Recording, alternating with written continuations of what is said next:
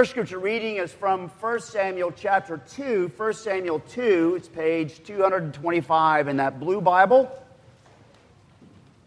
Many of you know the story of Hannah. Hannah was barren for many, many years and was harassed by her adversary who flaunted her fertility in her face. And so Hannah came to the tabernacle, prayed for a child, and said, "I would dedicate him to you."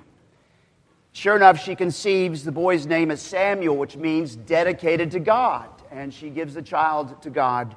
And out of that comes this prayer in 1 Samuel chapter 2, verses 1 through 10. This prayer, this song. And then if you go and read later on Mary's words in Luke chapter 1, you will hear much of Hannah's song in Mary's song. But right smack in the middle of this song is clearly something that she is seeing down the pike. And so pay attention when we get down around verse 5 and 6. It's 1 Samuel chapter 2.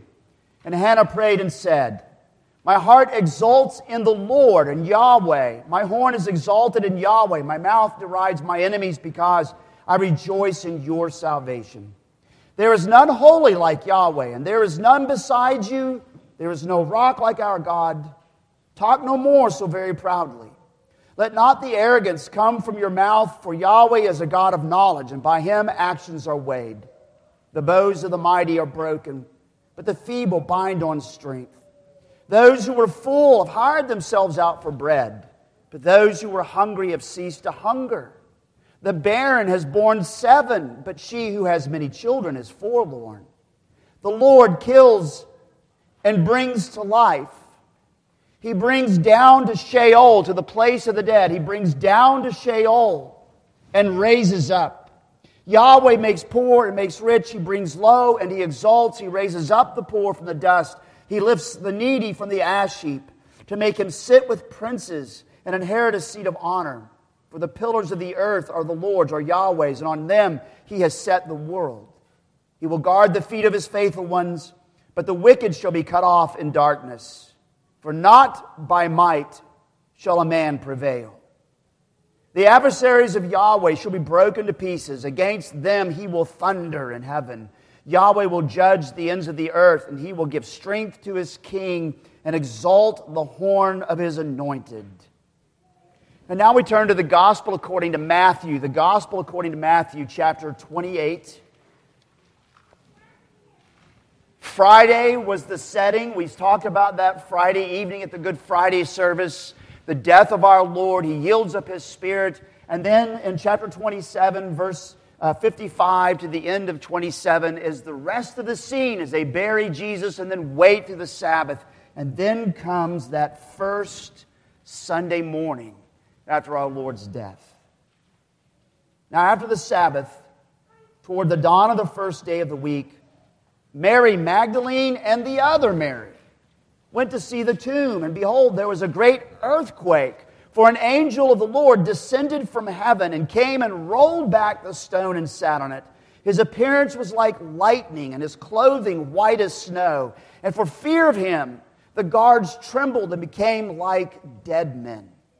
But the angel said to the women, "Do not be afraid, for I know that you seek Jesus who was crucified. He is not here, for he has risen as he said.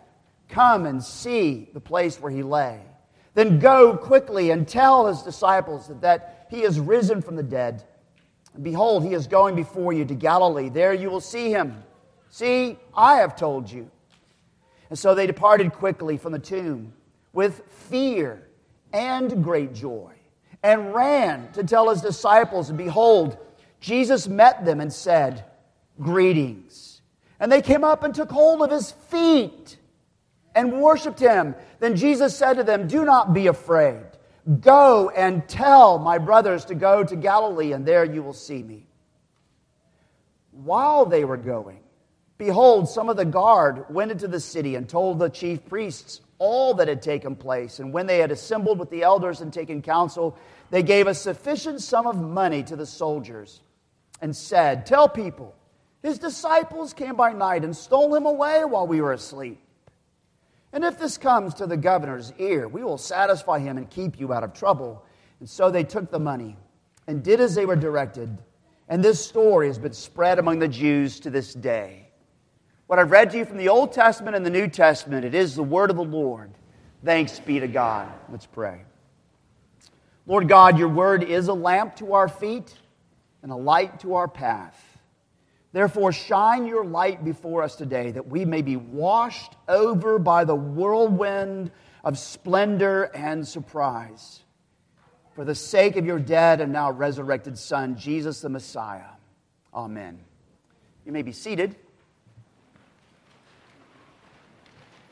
The sermon notes are in the back of the worship guide that you can see lots of space for you to write down notes.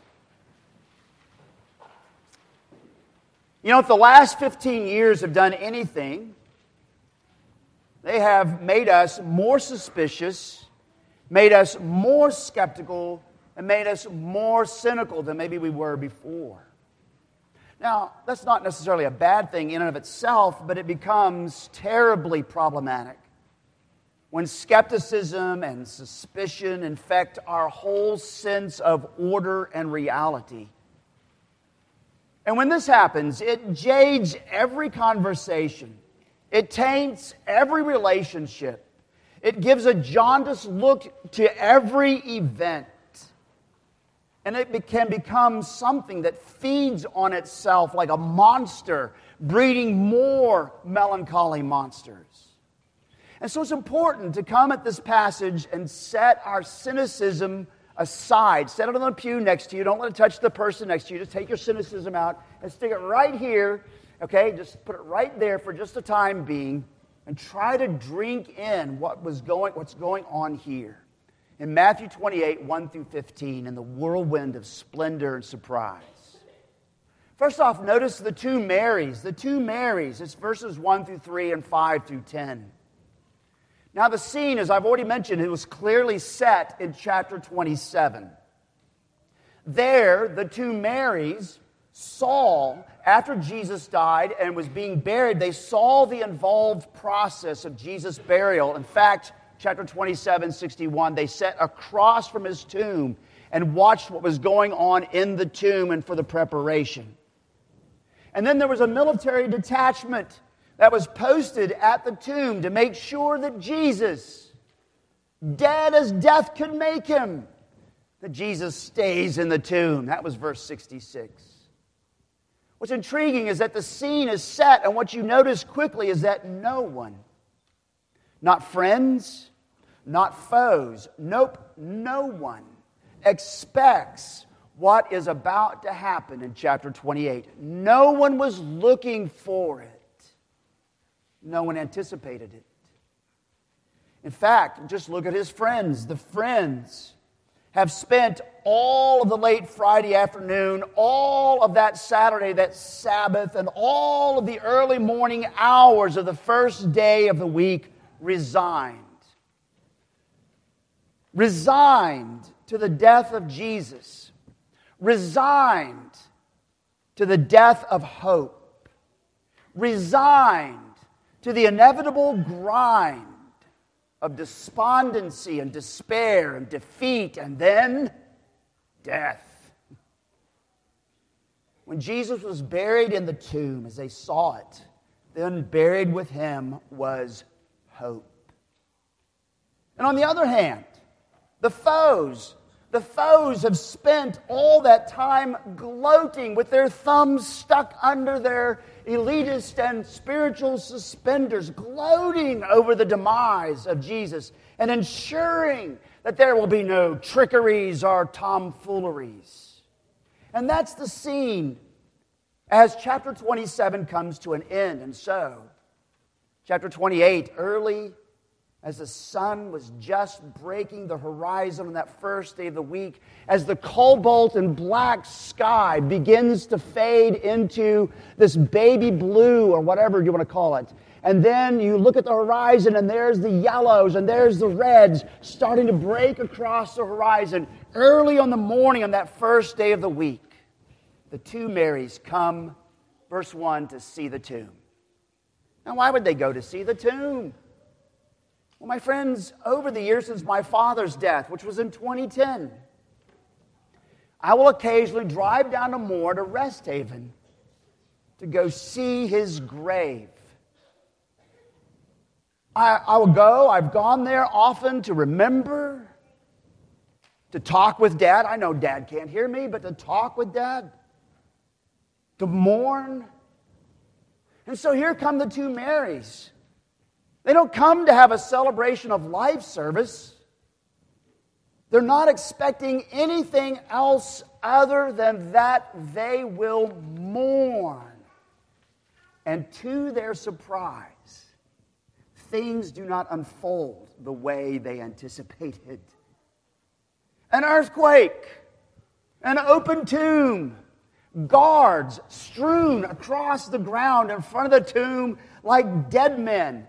And then someone whose presence blinded them because of the brilliancy sitting there on that rolled away stone. His appearance was like lightning and his clothing white as snow. Notice that surprise, surprise. It's not a time of grief and mourning that they expected, that they anticipated, that they had planned for. Instead, it's a whirlwind of splendor and surprise. And the messenger speaks, and when he speaks, the two Marys' world must have been reeling and rocking in shock and awe, in numbness and disbelief. I can only imagine what my own state of mind would be if I were to go to my father's grave on his birthday and find it unearthed, and find the vault open, and find the casket lid that has a bass attached to the top. Dad loved fishing. To find the casket lid with that bass on it thrown to the side and the tomb empty. I can only imagine what my state of mind would be at that moment. And the angel tells the two Marys to not be afraid. That they've come to see Jesus, who is as dead as death could make him, but he is not here. He is risen, as he said. Did you hear it? As he said. And then notice the two Marys are given a task, an important task. Come and see, go and tell.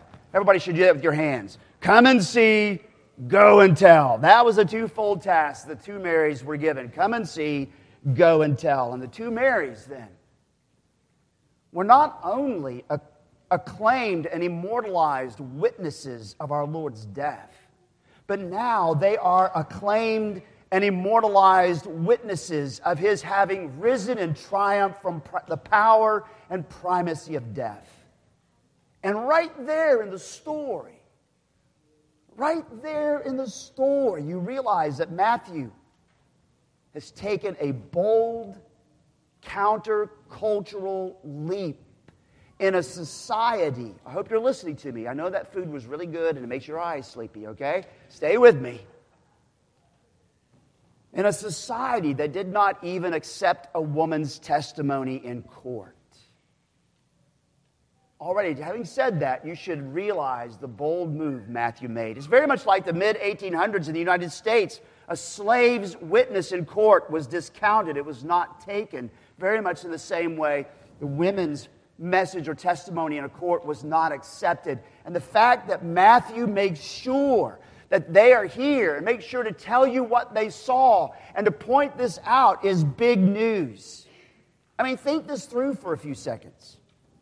If Matthew was just fabricating a story, if he was just writing some wishful fairy tale, then why in the world would Matthew, in his right mind, place the women as the primary witnesses when nobody would accept their testimony? Are you picking it up? I mean, surely if he was just manufacturing a myth, he would have completely excluded the women. And he would have gone and had the elites and the nobles notarize this fantastic event.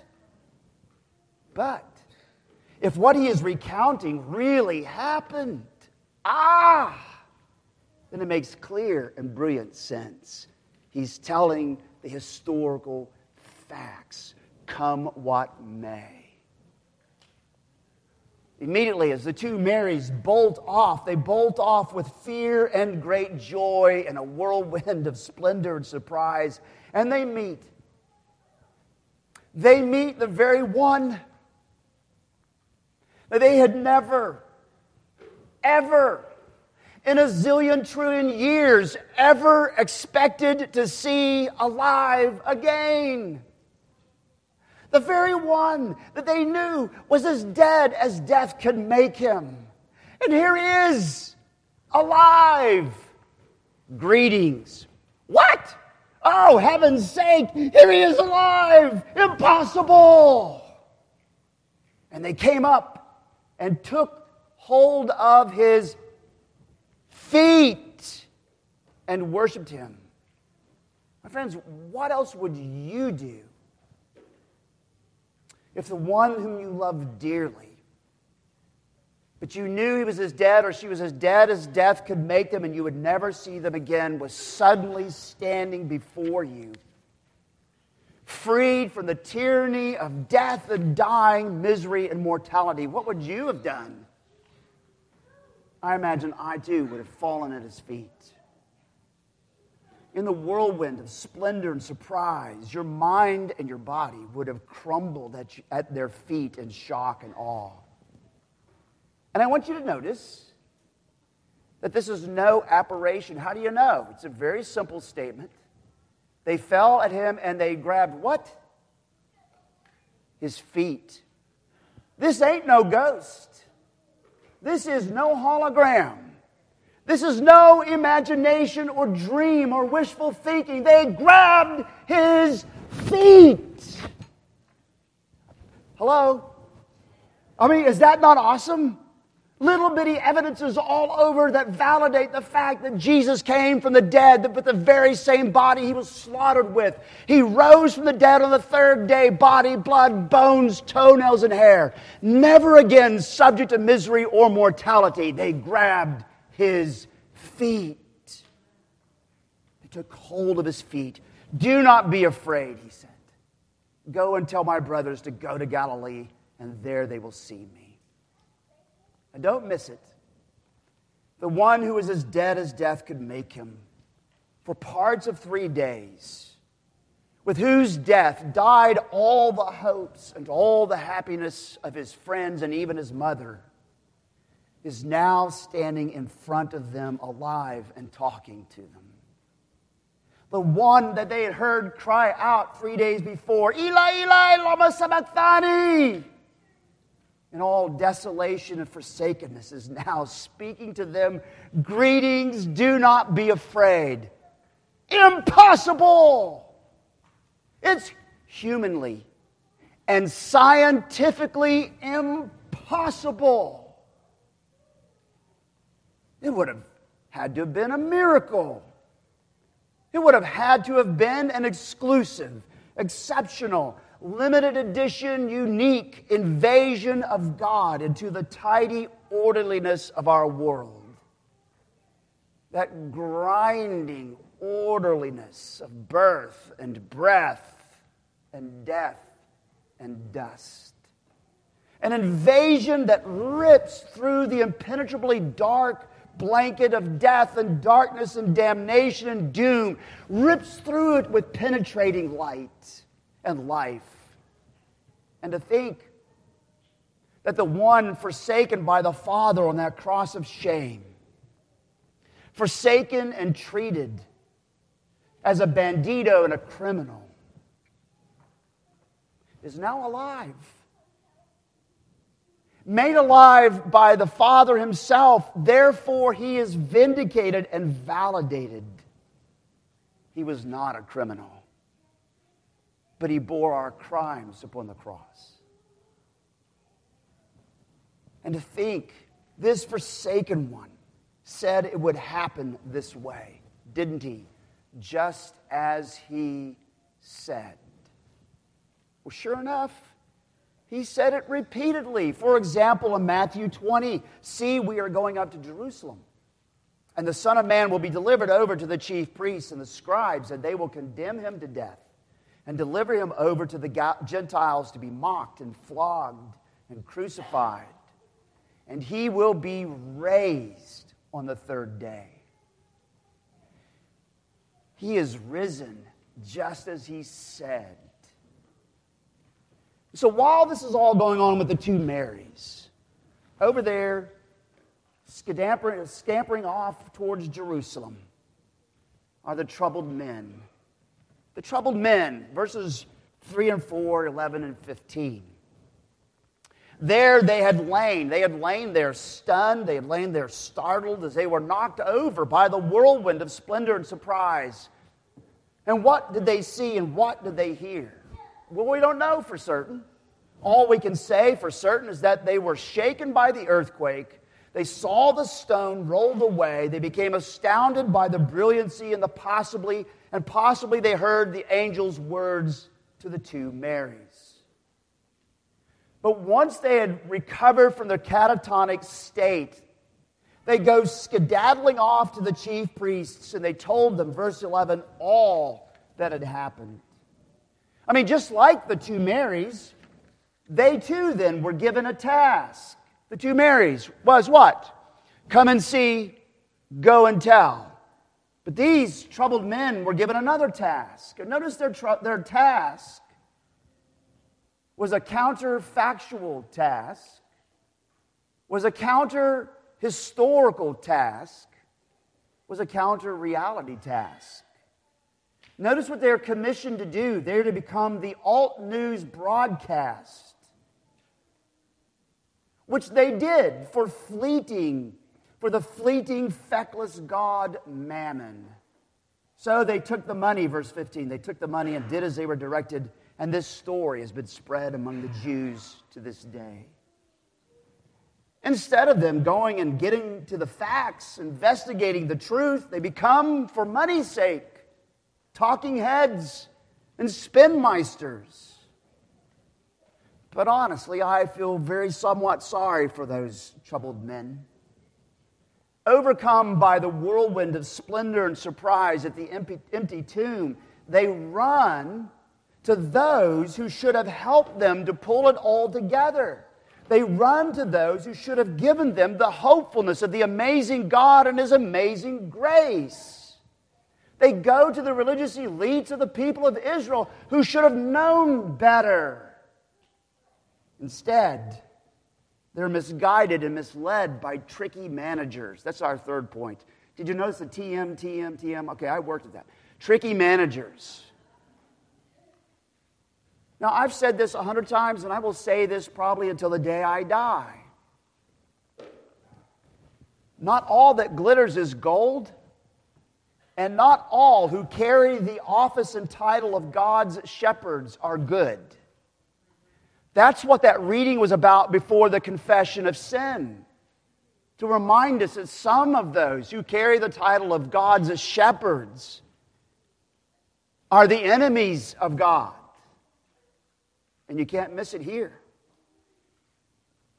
The tricky managers, both the chief priests and the elders, they're following the path that they and the rest of the piously privileged have been treading all along. Think back to Matthew chapter 12 when Jesus cast out demons and they could not refute the liberation they saw of these oppressed men and women. And so what did they do? They spun it as an act of black magic. Why, he casts out demons by Beelzebub, prince of demons. It's all black magic, don't you know? And then when he restored folks to full health on the Sabbath day, they can't deny it. They saw it before their own eyes, but what do? They spin it and conspire against him, how to destroy him. And even in our Lord's arrest and trial, Jesus was guilty until proved innocent. And they would be damned that he would ever be proved innocent. That's the working operation. I mean, it's almost like reading the last battle in the Chronicles of Narnia. You remember the dwarves there in the stable? What's their mantra? The dwarves are for the dwarves. Come on, kids, help me out here. No matter what Aslan did, the dwarves had come to such a deep, dark, cynical, and selfish state that they could not see what Aslan gave them in all of its festive beauty. Even a sumptuous feast of the finest of wines and pleasantries tasted to them like stable water and straw. And the doorway to heaven was no more to them than a dirty stable.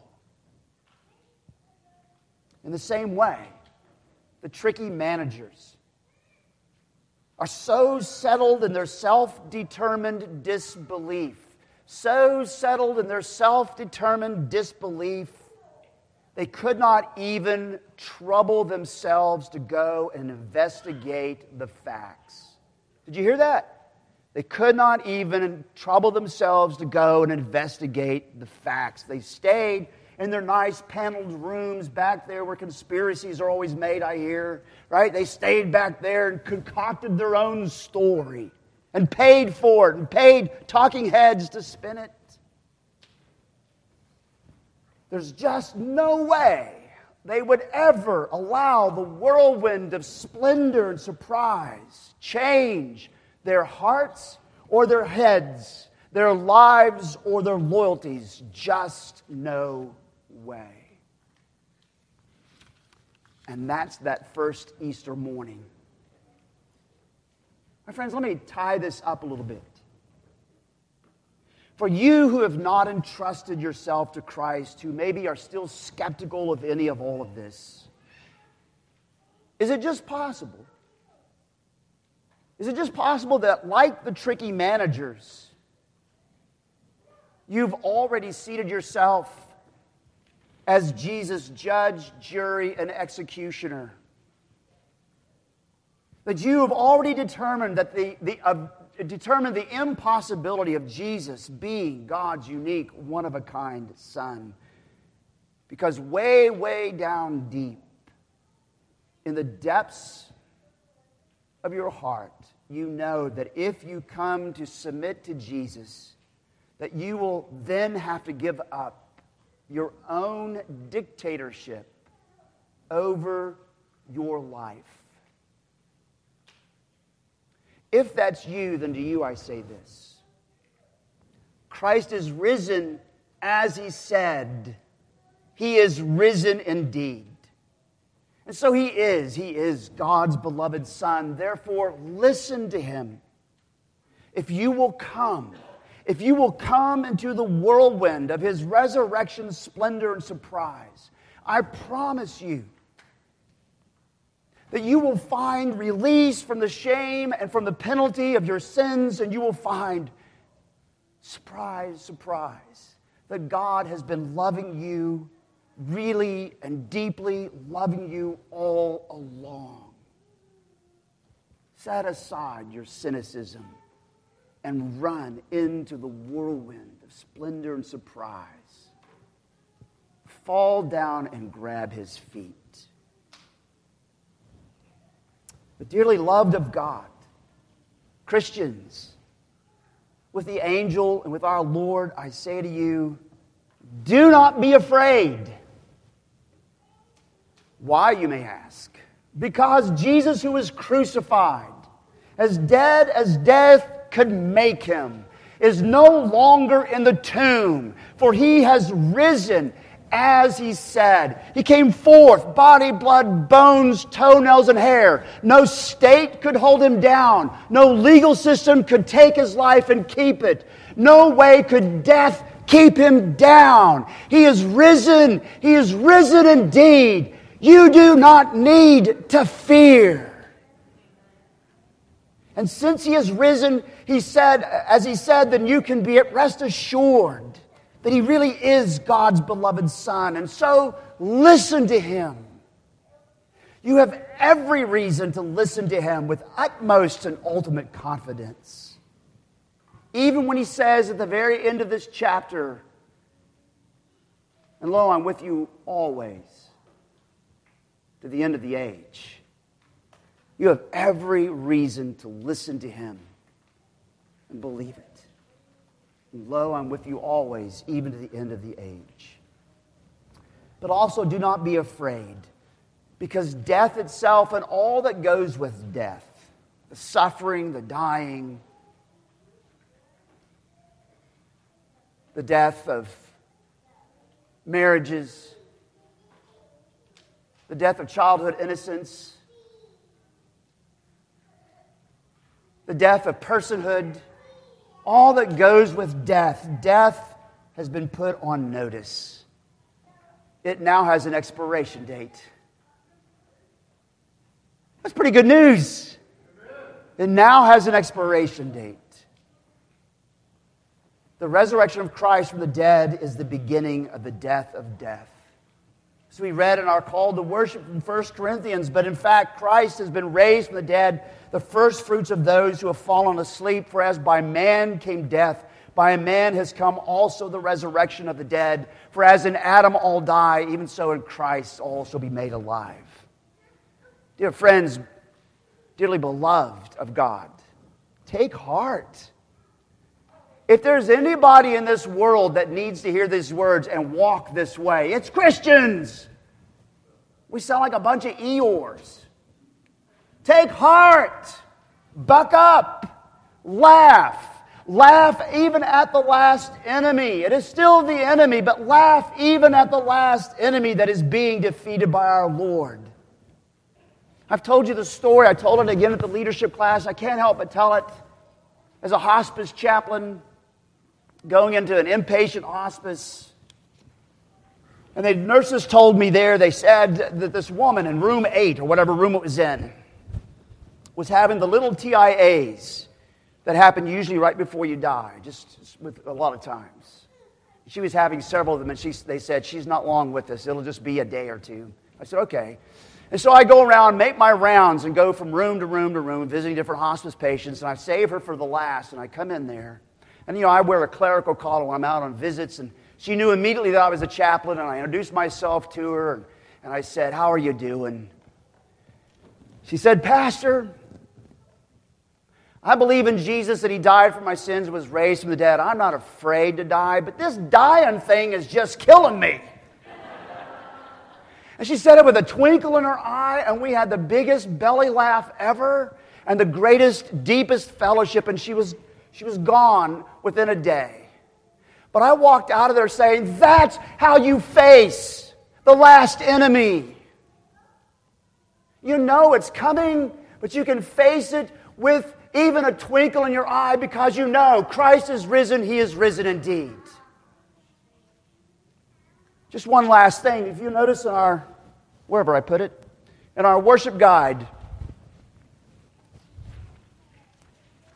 the catechism question from the New City Catechism. We didn't orchestrate this. This is just the way it happened. It just happened to fall on this question and answer today. Of all days, I said, wow, what a coincidence. Can Presbyterians say that? But listen to this. What does Christ's resurrection mean for us? Christ triumphed over death, sin and death, by being physically resurrected so that all who trust in Him are raised to new life in this world, to everlasting life in the world to come, just as we will one day be resurrected, so this world will one day be restored, but those who do not trust in Christ will be raised to everlasting death. One last thing to say. Notice the place of the fact that Christ's resurrection breaks the power of that oppressive sin.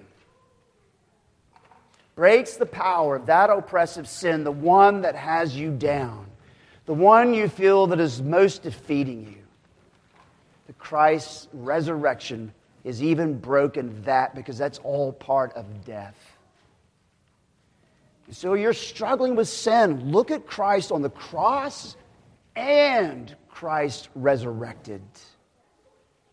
And if you need to, in kind of an old Martin Luther fashion, just look the devil square in the eye and say, Christ is risen. He is risen indeed. Let's pray. Oh, Lord, what great news. You raised your Son from the dead on that third day. You raised him body, blood, bones, toenails, and hair. You raised him triumphant. You raised him no longer subject to misery and mortality. And he is taking us with him. The first fruits of those who will be raised from the dead. We have hope for the future of all people in the world. We have hope. Because hope came out of that grave where we thought it was done and dead. Lord, I pray for all of us here. I pray for those who are in despair over their marriages, those who are in despair over their children, those who are in despair over their aging parents, those who are in despair over things in their life, that they would hear that again and it would light a fire of joy and light a fire of hope in their hearts. Christ is risen. He is risen indeed. And that you would raise them out of their tombs to life, to real, substantive life. We pray for any and all here, maybe who have been skeptical all along. I pray that you would use this sermon as a crowbar to pry some of that cynicism away and bring them to you, Lord. Lord, what a happy day. What a happy, happy day. And we rejoice in this day because of what you have done. In Jesus' name, amen.